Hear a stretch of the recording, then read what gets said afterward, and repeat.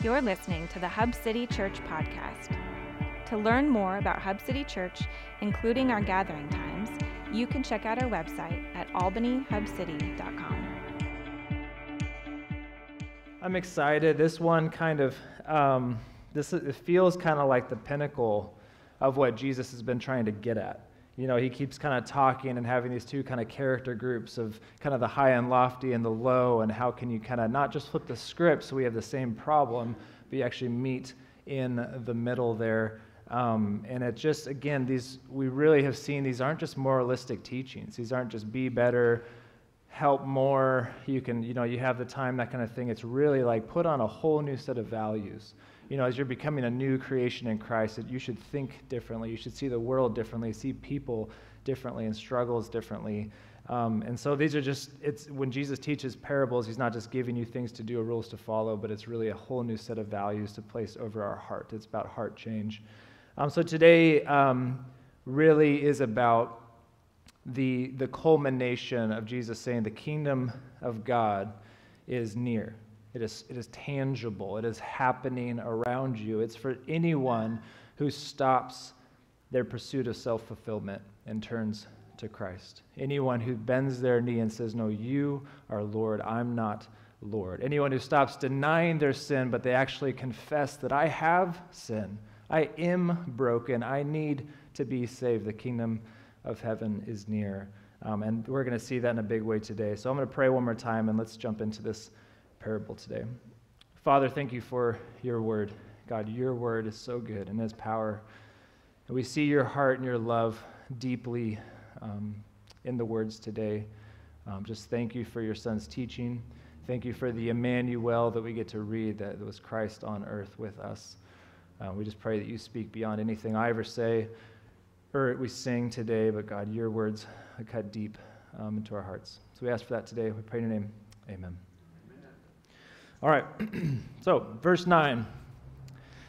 Jesus, he also told this parable to some who trusted in themselves that they were righteous and treated others with contempt. Okay? So Jesus is telling this parable to people who already feel and live like they're better than other people. Okay, so you don't have to say, well, do they not? We know. They're already convinced that they're better. They're ones who trust in their own righteousness and treat others with contempt. Now, stay with me for a moment. You know I love the Old Testament. I think about the curse in the beginning, the curse of the sin in the very beginning of our scriptures, right? The curse of sin was not all of a sudden, without warning, people started sleeping around with whoever they wanted to, started murdering people everywhere, started lying, started stealing, started cheating, this kind of things. The curse of sin was that now humans, instead of being fully dependent and guided by God, had to now figure out what was good or evil, right? They were received the knowledge of good and evil. So now this means that humans, with their thoughts, their backgrounds, their biases, their interests, their fleshly desires, you name it, they have to decide for themselves and who is in their care what is good and evil. Can you see the issues? I think we've seen the issues, right, for all of mankind. Right? As long as we've had recorded history, there's been issues with this. So what does God do? And we fast forward and we're told in Galatians 3:19, Paul says, why then the law? It was added because of transgressions. So the law was given to show humans their sin. It was kind of God's way of recreating these garden state boundaries, right? Of saying, no, actually, there's boundaries, there's wisdom and limits. It's not just about you deciding what's best. It's actually, I can help you. I know the way. So all this to fast forward to Jesus' day, to Jesus' audience here, they're considering themselves not only good in that they're choosing what's good and they're deciding what's evil, they're actually saying, I'm not just good, I'm better. I'm actually, because of my choices of what is good and evil, I'm actually better than other people, holding others in contempt.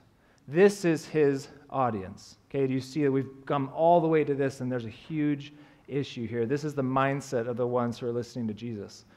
Now, of course, there's other people here that are not quite in this mindset. The parable is directed to here. So Jesus has been doing this. He's been juxtaposing two character groups. Again, one that is lofty and one that is lowly. The first character group here, he's not messing around saying there was a man anymore. He's like naming names. There was a Pharisee, right?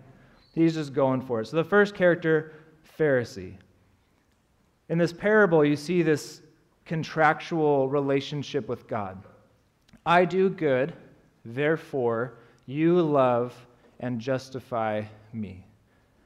And this is more than just like individual spiritual growth, right? For any history buffs out there, if you kind of like remember, like 300 years-ish prior, like the Greeks took over the world. Okay, they took over the world, and now the Romans are the superpower now, and so you have this kind of Greco-Roman combination where they combine their gods, they combine philosophy of life, they combine all sorts of stuff, and that is kind of the world that they are set in, right? It's usually called Hellenism, right? If you cared, whatever. Greco-Roman paganism. I just realized, sorry, I could go. So usually it's called like Hellenism, right? So it's this idea of like a super culture, like let's bring it together and we got superpowers and it's so great and this is the way right? So rightly so, the Pharisees are kind of this like protective group. They're like, no, we're Jews.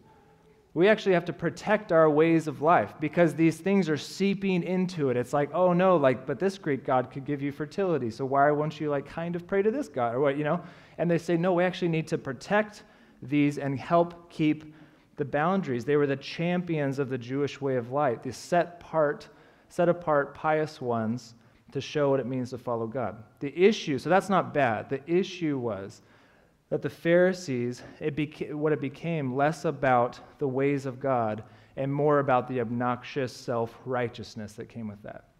Right? Less about God's faithfulness no matter what, and more about their faithfulness means keeping God's favor. Look how Jesus stages the Pharisee in this parable, standing by himself. Right? It's showing the set-apartness the Pharisee has. Also this isolating gap that he's created from the rest of society, the rest of the people. Now, just a few chapters ago, Jesus had told his disciples how to pray. And if you look at the Pharisees' prayer put up against the Lord's Prayer, I think you'll see some stark differences. The Pharisee prayer, God, I thank you that I am not like other men, extortioners, unjust, adulterers, or even like this tax collector. What is he saying here? There is no other man like me. What was Jesus' prayer? Father, hallowed be your name, your kingdom come, your will be done. What's he saying? There is no other God like you. The Pharisee prayer, verse 12, I fast twice a week, I give tithes of all that I get. What is he saying? Look at what I provide and give you. What did Jesus teach us to pray? Give us each day our daily bread, and forgive us our sins as we ourselves forgive everyone who is indebted to us, and lead us not into temptation. Not look what I gave you, it says look at what we can receive. You notice the two different postures here. What we get here is one prayer that is really worship of self and another that is truly worship of God. And here Jesus introduces a second character, a tax collector. Do you find it interesting that he doesn't say sinner here? Wouldn't it make sense to say there was a Pharisee and a sinner? Why tax collector? Why does he put that title on? Now, this is my opinion. Let's have coffee and talk about it, okay? I feel like the reason he uses tax collector here is the same, to this particular audience, is the same reason why he uses a Samaritan helping a Jewish man in the Good Samaritan. Here's why. In that story, if the Jewish man who was walking and got beaten up, and the story was, and then a kind stranger came by and helped him up, that's a great story, right? Everyone would be like, wow, man, killer. Good job, Jesus. That's a good story, right? But because it says, oh, you know who helped him? A despised, ungodly, even wicked Samaritan. What does it become? It becomes a scandalous story. It becomes a scandal. What? How could that happen, right? Same logic, in my opinion, right? He uses a tax collector here because there's no hero in the story.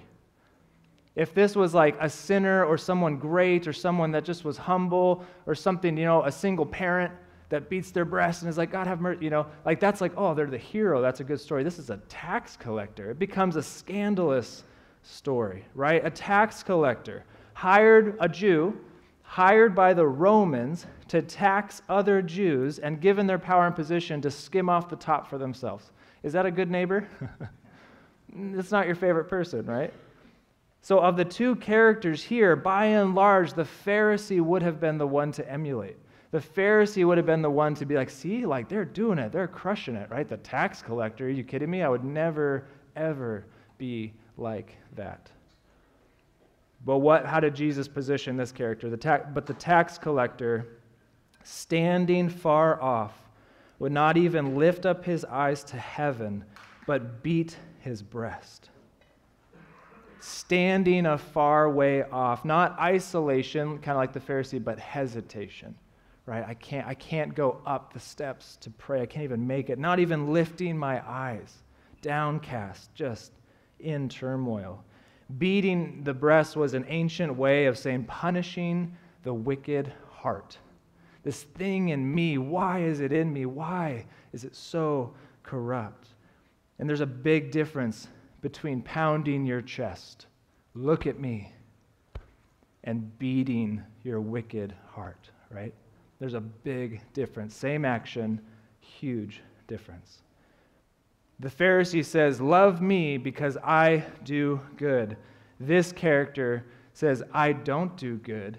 How could you possibly love me?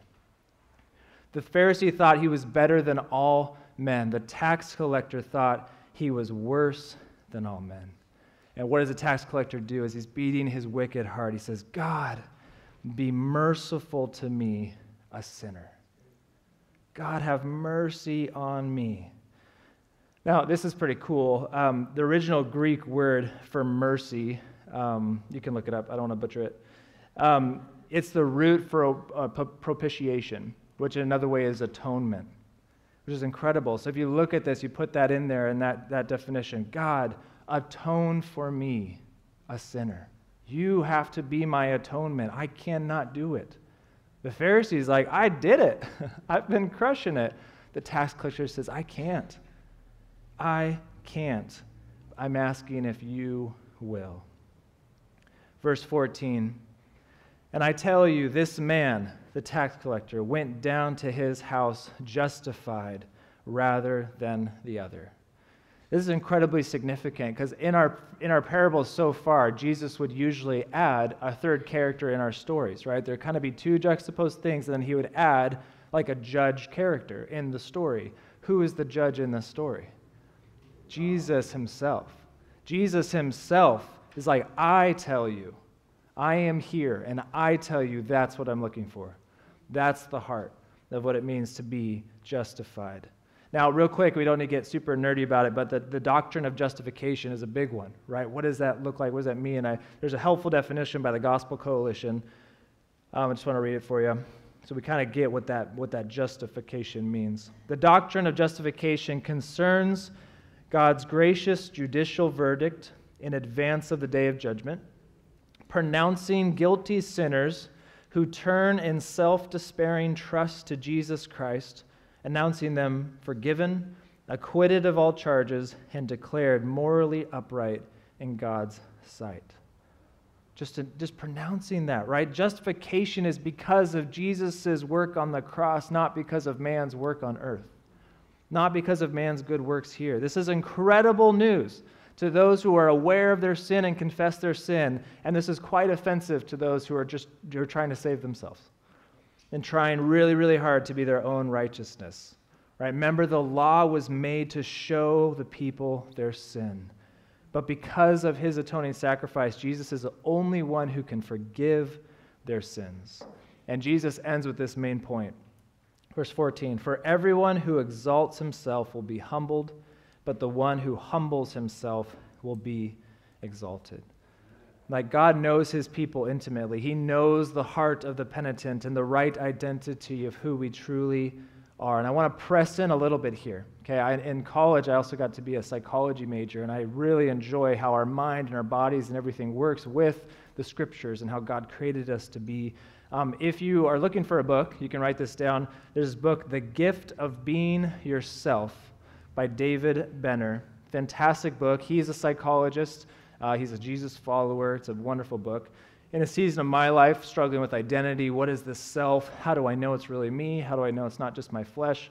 This was an incredibly insightful book.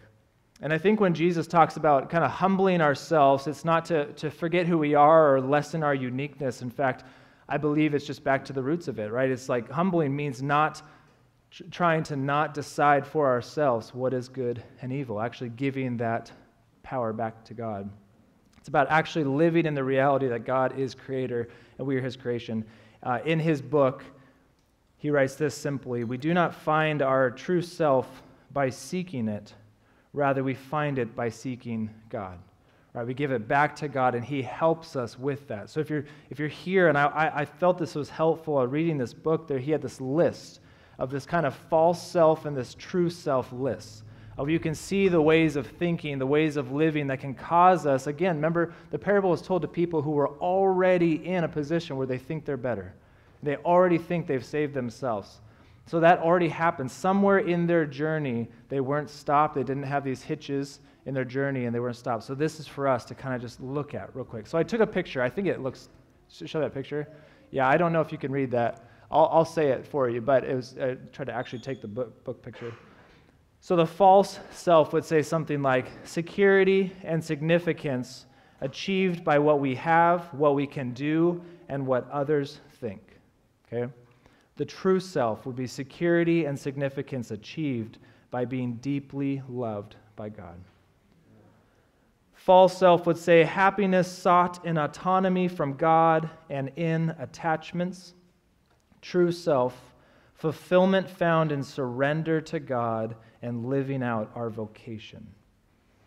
False self, identity is our idealized self, meaning who we want others to think we are. It's a tough one. The true self, identity, is who we are and are becoming in Christ alone. False self, achieved by means of pretense and practice. The true self, received as a gift with gratitude and surrender. False self, maintained by effort and control. It sounds exhausting. True self, maintained by grace. False self embraces illusion as a means of attempting to become a god. True self embraces reality as the place of meeting and being transformed by God. Do you see? This is just from a psychologist, from someone who deeply thinks about this stuff a lot, how easily we can fall in and out of those types of things. And we have to be aware and honest with those two senses of self and how it's feeding our minds and influencing us, and the humility that Jesus calls for us to actually stop, to realize these things, confess these things, and to seek God. And there's restoration in that. Now, to press on and back into our scriptures, Jesus is hammering home the inability humans have to save themselves. Okay, that's only in true humility of seeking God that we find ourselves. And this is not in our parable, but if you continue, if you have your Bibles open, you continue. This parable actually kicks off a few strings of examples of human inability to gain salvation. This very next section, Jesus is still talking, and a group of children are running up to be with Jesus. And the disciples, bless their heart, are trying to say, like, no, you're not important enough. Like, no. Our most important rabbi is speaking. You must wait, you know? What does Jesus say? But Jesus calls to them, this is 18:16, saying, let the children come to me and do not hinder them, for to such belongs the kingdom of God. Truly I say to you, whoever does not receive the kingdom of God like a child shall not enter it. It's not this earthly wisdom. It's not this age. Why did they say they were unimportant? Because they don't get it. They're not sophisticated enough. And Jesus is like, but their heart is good. Their heart is what I'm after, right? It's the unhindered, heartfelt love and acceptance of a child. And then right after this is almost as if it's like an underhand, just lobbed, soft, just about to be a dinger, right? This rich young ruler shows up, and that's like the ancient way of saying like like a beefcake, like the dream guy. He's rich, he's young, he's a ruler. Are you kidding me? He asked this question. He shows up, just probably taller than anybody. He shows up. He says, "So, what must I do to inherit eternal life? I've got it all. What's there to do?" And I love what, I don't know if you ever caught this before. What does Jesus quote to him? And this is, again, my opinion, but whatever. Jesus quotes the commandments that are super doable. Right? He's like, well, you've heard it said, like, don't kill anybody. Don't commit adultery. Right? He doesn't hit the big ones. He doesn't hit anything like that. And the guy's like, no way. I did it. I haven't killed anyone. At least not this year, Right? I won. I checked all the boxes. This is awesome, right? But it was never about the boxes. It was never about checking that. It's almost like Jesus like toying with him a little bit, right? It was about the heart change that comes with the picture of the commandments, loving God with all your heart, mind, soul, and strength, and loving others. That compels a person to live unselfishly and to naturally not do those things, right? So Jesus responds, "One thing you still lack. Sell all that you have, distribute to the poor, and you will have treasure in heaven, and then come and follow me." What's his reaction to that? Oh, I won't do that. I can't do that. When he heard these things, he became very sad, for he was extremely rich. Now, you can quote me on this. It's easy to do the things that you can do. It's not a profound statement at all. That's why you can quote me. It's hard when it requires actually losing something that you want, right? It's super easy to do the things you can do. But to actually lose something that you want desperately, that's where it's hard. The kingdom of heaven is not attained through a checklist. It's about losing the things that you think make you great for the sake of finding something greater than you could ever give yourself. It's simply as Jesus says in chapter 18:29. He says to them, "Truly, I say to you, there is no one who has left house or wife or brothers or parents or children for the sake of the kingdom of God who will not receive many times more in this time and in the age to come eternal life." Like the finding is in the losing. Like we've said this a lot of times before, the way of Jesus is winning by losing. But we have to remind ourselves of this, that false self, the things that come in, our human nature wars against that reality. This is why we need King Jesus. He did not come to say the kingdom of heaven is super achievable and easy and you can do it on your own. What does he say in John 14? I am the way. I am the truth. I am the life. No one comes to the Father except through me. Now, I've said this before, and we didn't make it up. We've edited a little bit, but we've had this creed in our house called the Creed of the Beloved that we said, and it's just this little saying that we say as often as we can because we have to remind ourselves what it is. I put it on the screen, but it's just this thing we get with our kids and our family. Guys, just if we can sit in this and remember that I'm not what I do, I'm not what I have, I'm not what people say about me. I'm the beloved of God. It's who I am. No one can take it from me. So I don't have to worry. I don't have to hurry. I can trust in Jesus and share his love with the world. And those are the types of things, if you can continually, habitually remind yourselves, give yourself that liturgy over and over and over again, whatever it is for you, that just continues to shape your heart and to take the ways that you've gone into that kind of false humility, false self, and to bring it back down and say, nope, have mercy on me, God, right? And now for 10 weeks now, we've looked at some of Jesus' parables, and there's so many more, and we see over and over again this pattern of someone setting themselves up, and then someone has been placed down low. And yet Jesus puts up the mirror to these situations and says, actually, the kingdom of heaven is opposite of this. The lowly are raised up, the lofty are lowered down. Again, not to flip sides or would have the same exact issue, but to meet him in the middle. This is why these are not just moralistic teachings. These are kingdom value teachings, right? And this is the grace of the good news of Jesus today. His death, burial, and resurrection means salvation to the sinner because he dealt with sin. He judged sin. He consumed sin so that sin would no longer consume what was his. Sin is still active like a disease, right? It's grasping at anything to get a hold of, but it has no power. And that is the deceitful lie, that sin still has power for us, right? The sin is a result of the deceitful lie that the cross was not enough, that we need to do more, be more, try harder, because Jesus wasn't enough. What did Jesus say? It is finished. That's the truth, right? Sin is a result of the deceitful lie that God doesn't love you because you have too much brokenness in your life. What is the truth? Romans 5:8. While we were still sinners, Christ died for us. While he saw your too muchness, he wanted you. Our lives are marked by truth, not by lies, and it's the truth that will set us free. And these parables of Jesus are revealing that truth, that the kingdom of heaven is near. Now, I want to do something a little bit differently today. I'm going to ask Bryce to come on up. We're going to take communion together today. We typically take it kind of on our own in our own worship in our space, but there's something that I was actually walked through not too long ago, actually through this parable, not teaching through the parable, but actually just in communion, which is really, it was really powerful. So bear with me as I want to walk us through this. But here's the truth. Jesus is the king of a new kingdom, a whole new way to live, a whole new way to live now, right? That will carry on to eternity.